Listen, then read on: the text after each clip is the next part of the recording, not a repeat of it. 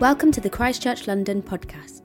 We have recently moved our Sunday services and midweek connect groups online to help stop the spread of coronavirus. Join us for Church at Home this Sunday by logging on to christchurchlondon.online.church at 10am, 11am, 5pm, 7pm or 8pm for worship, prayer and our weekly sermon. We're now going to hear the talk from this week's Church at Home service.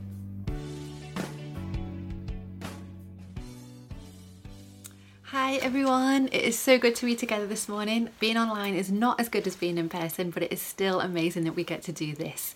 And we are starting a new series today where over the next few weeks we are going to be looking at the fruit of the Holy Spirit.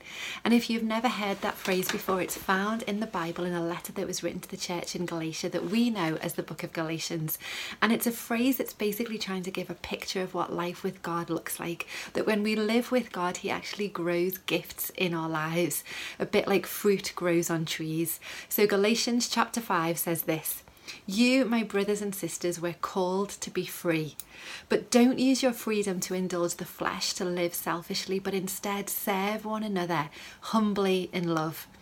The fruit of the Spirit is love, joy, peace, patience, kindness, goodness, faithfulness, gentleness, and self-control. And since we live by the Spirit, let's keep in step with the Spirit." Now, if you brought me a fruit salad, I would thank you for, and I would love the peach, the melon, the mango, the apples, the bananas, but I would look to give away the pineapple, the orange, and the grapefruit. Galatians chapter 5 is not a fruit salad. We don't get to pick and choose the bits that we may like or want. So for example, I'd love to be faithful, but there's no way I will ever be able to be patient. Or I love my gentleness in my life, but I'm not really into self-control. That is like trying to choose bits of God, and it is impossible to do. The fruit as it is listed here in Galatians chapter 5 is different parts of a whole. It is different active expressions of one thing: love. The fruit of the Holy Spirit in our lives is what the presence of God, love, feels like and looks like lived out. And over the next few weeks, we're going to look at these different expressions separately. Now, you can't separate them because they kind of each explain each other. But we are actually going to take each part and look at it just so that we can delve into it a little deeper. And today we are going to give our attention to joy. Now, I don't know where life finds you today. We are currently around week 4 of lockdown due to COVID-19. And maybe you have been deeply personally affected by this disease. You've suffered grief and loss. Maybe you have questions over your future in relation to your job. Maybe you haven't been personally affected, but we are all living in this communal pain and craziness of it all. And there are also other illnesses and difficult circumstances that you may be walking through. And at the same time, life is still happening. There's celebrations, there's babies being born, there's neighbourly love growing, spring is blooming. There's all sorts of stories and seasons that we will be carrying in our hearts. The Christian faith, the life with God, the words in the Bible are not just for one type of person in one particular season of life or culture. They are for every single human being in every season of life, in every time in history. And so with that in mind, what does the Bible have to say to us today in these times about joy? Well, the best person that we can look to for what a life filled with joy looks like is Jesus. And there's some words that were written about him in Hebrews chapter 12, and there are 10 words that we are going to look at now. And they may be unexpected when they say, "For the joy set before him, he endured the cross." Joy helped Jesus endure the most painful, distressing time of his life. How does joy do this? Well, the answer to that question will all depend on our understanding of what joy is. Maybe you've been using this time during lockdown to have big clear out, you've been doing DIY, you've been sorting your stuff out, your wardrobe. And if you have been, the words of someone may be ringing in your ears. Marie Kondo is particularly popular a little while ago, and she has a series on Netflix. She has helped people actually sort their stuff out. As she said, hold up what you own and feel it and ask yourself the question, does this spark joy within me? And she said, if the answer is yes, then keep it, and if not, give it away. And maybe you have found that helpful, and if you have, then brilliant. And the way that she would define joy is a flutter, a thrill of excitement. But the joy that the Bible speaks of is not a flutter or a feeling. The joy that strengthened and sustained Jesus is not of this earth. His joy was knowing that enduring the cross was what was going to lead to the defeat of death. It was the cross that would lead to resurrection. It was the cross that would lead him to be one with his Father and with us. It was loving and being loved.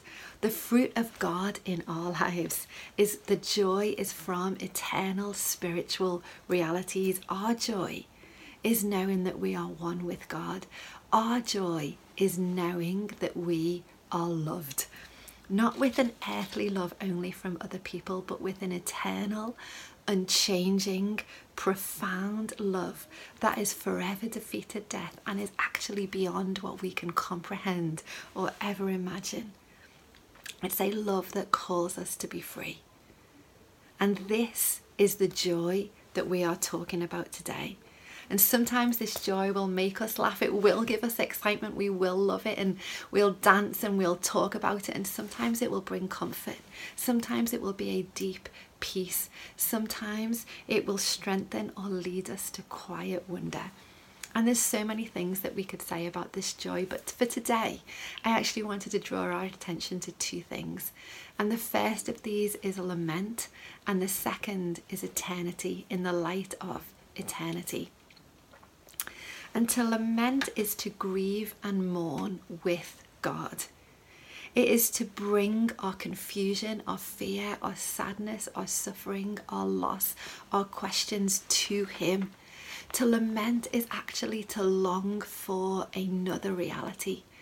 It is to recognize that things are not as they should be. It is a way of processing that actually there is grief and death and loss and suffering in this world. The world is broken and we will experience the reality of that. And it is bringing that to God. A lot of the psalms, the poems and the songs in the Bible are psalms of lament. And there's phrases in there like, how long must I wrestle with my thoughts? Day after day I've got sorrow in my heart. God, I'm in distress. My eyes are weak with sorrow and my body with grief. These ancient songs and poems often remember the way that God has worked in the past, and they look to how God would work in the future. But as G. Brooke Lester says, psalms of lament gaze unflinchingly at the present reality of pain. And these psalms give us words that can become our own prayers in times of grief and suffering. And Jesus lamented, he wept over Jerusalem as he was filled with compassion for this city. He wept at the grave of his friend Lazarus, even though he knew he was going to bring him back to life. Jesus wept and poured out his heart to God in the Garden of Gethsemane just before he was arrested, when he pleaded with God that there might be another way. And Jesus actually used the words from Psalms when he cried out the words from Psalm 22 as he hung on the cross and said, my God, why have you forsaken me? Jesus was present in his own pain and the pain of his people. Lamenting helps us to endure suffering and walk through pain, because it's as we bring that to God, as we bring our grief to God, his presence actually meets us in that place of our lives. His presence is the gift. As we lament with him, he actually brings his healing and his comfort, and his presence and his hope and a joy that strengthens and sustains us.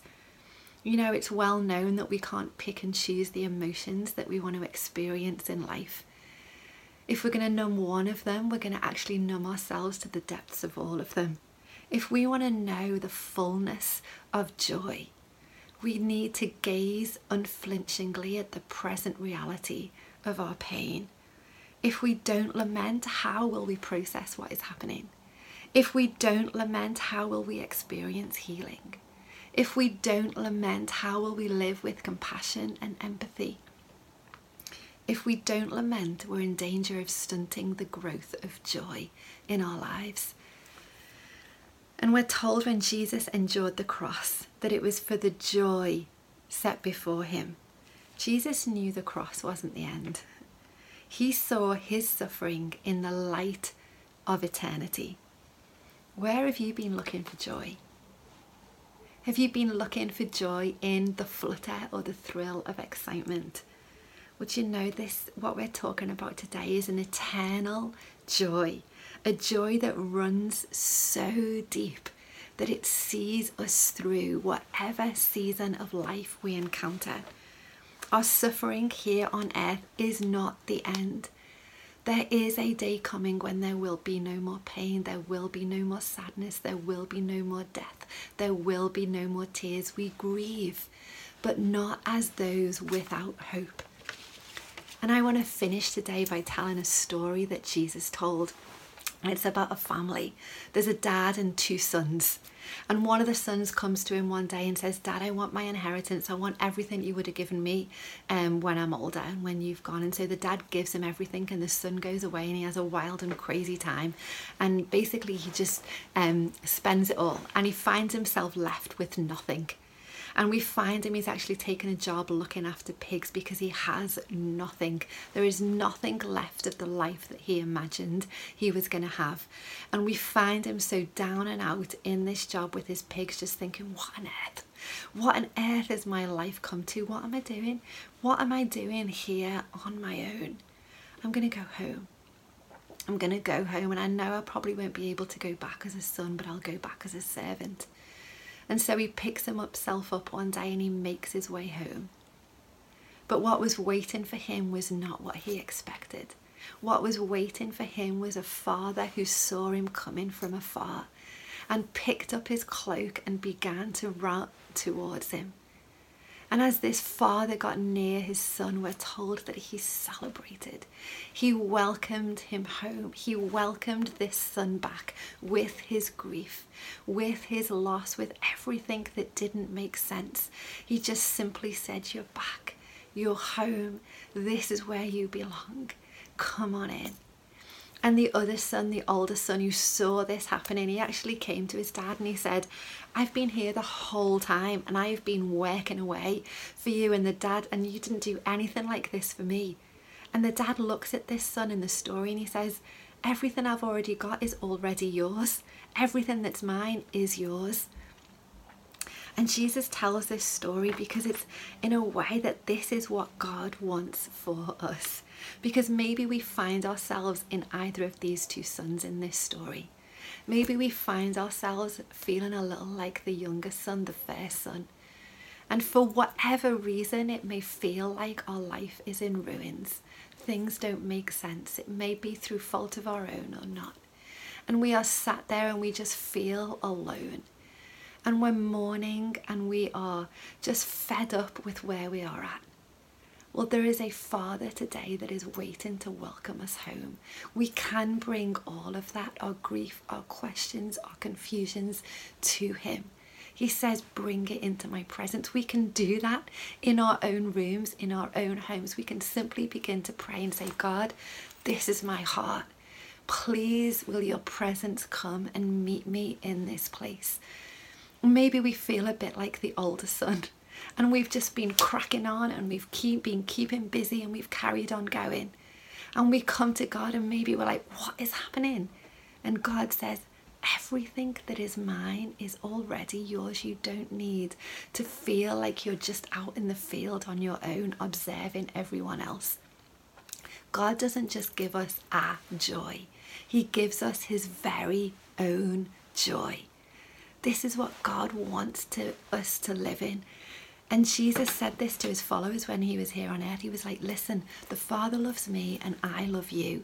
And I'm telling you this so that you'll remain in my love. With every season in your life, you'll stay in my love, because then my joy will be in you.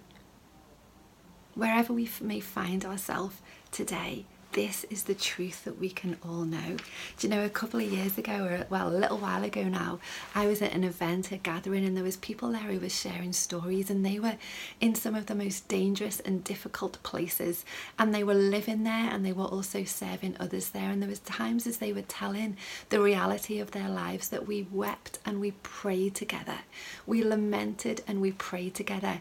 And then a few hours later, we actually went on and we had a ceilidh together, and I watched as some of these people who had spoken of these horrific circumstances they were experiencing and actually just danced their hearts out in the ceilidh.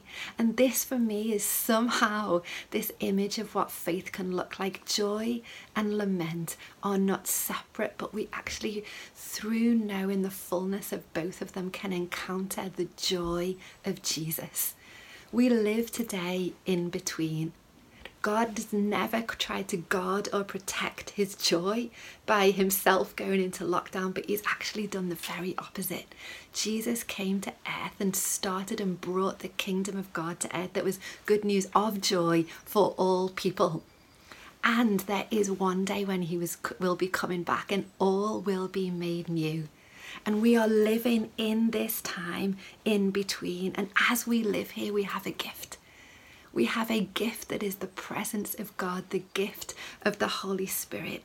And it is this very presence of God that meets us in the places where we were at and whispers joy to our souls as he says, you are loved. I see you. I know you. You are not alone. This is not the end. There is healing and there is hope. And as you experience and receive and live in this joy, don't selfishly keep it to yourself, but with the freedom that it brings, serve one another humbly in love. I'm going to pray and then we are going to worship in a second again as we sing together. But if you want to join me in prayer, it may be that you have never invited God into your suffering and you want to do that for the first time today. Or maybe you know you've just been cracking on and actually we need to stop and we need to lament and remember our suffering in the light of eternity and receive what God has for us here. And so if you want to join me in prayer, whether it's your first time or your thousands, we can pray together. Father, we thank you for the gift of your Holy Spirit. We thank you that knowing you and living with you and walking with you grows fruit in our lives that is evidence of your love. And for those of us who are watching today that need to find the space to lament, to have you meet them with your healing and your presence and your joy, I want to thank you that you can turn homes all around this country into the temples, into churches where you will meet with people. And I pray that your presence would be very real even in this moment. And for those of us that need to remember our suffering in the light of eternity, I pray that you would help us to do just that, that we may walk freely serving each other in love, that we would remember everything that we already have access to in you. And we thank you for your words today. We thank you that you are joy. And we thank you for the gift that it is that strengthens and sustains us. Amen. We hope you enjoyed this talk from the Christchurch London podcast. To hear other talks or find out more about our Sunday services, head to christchurchlondon.org.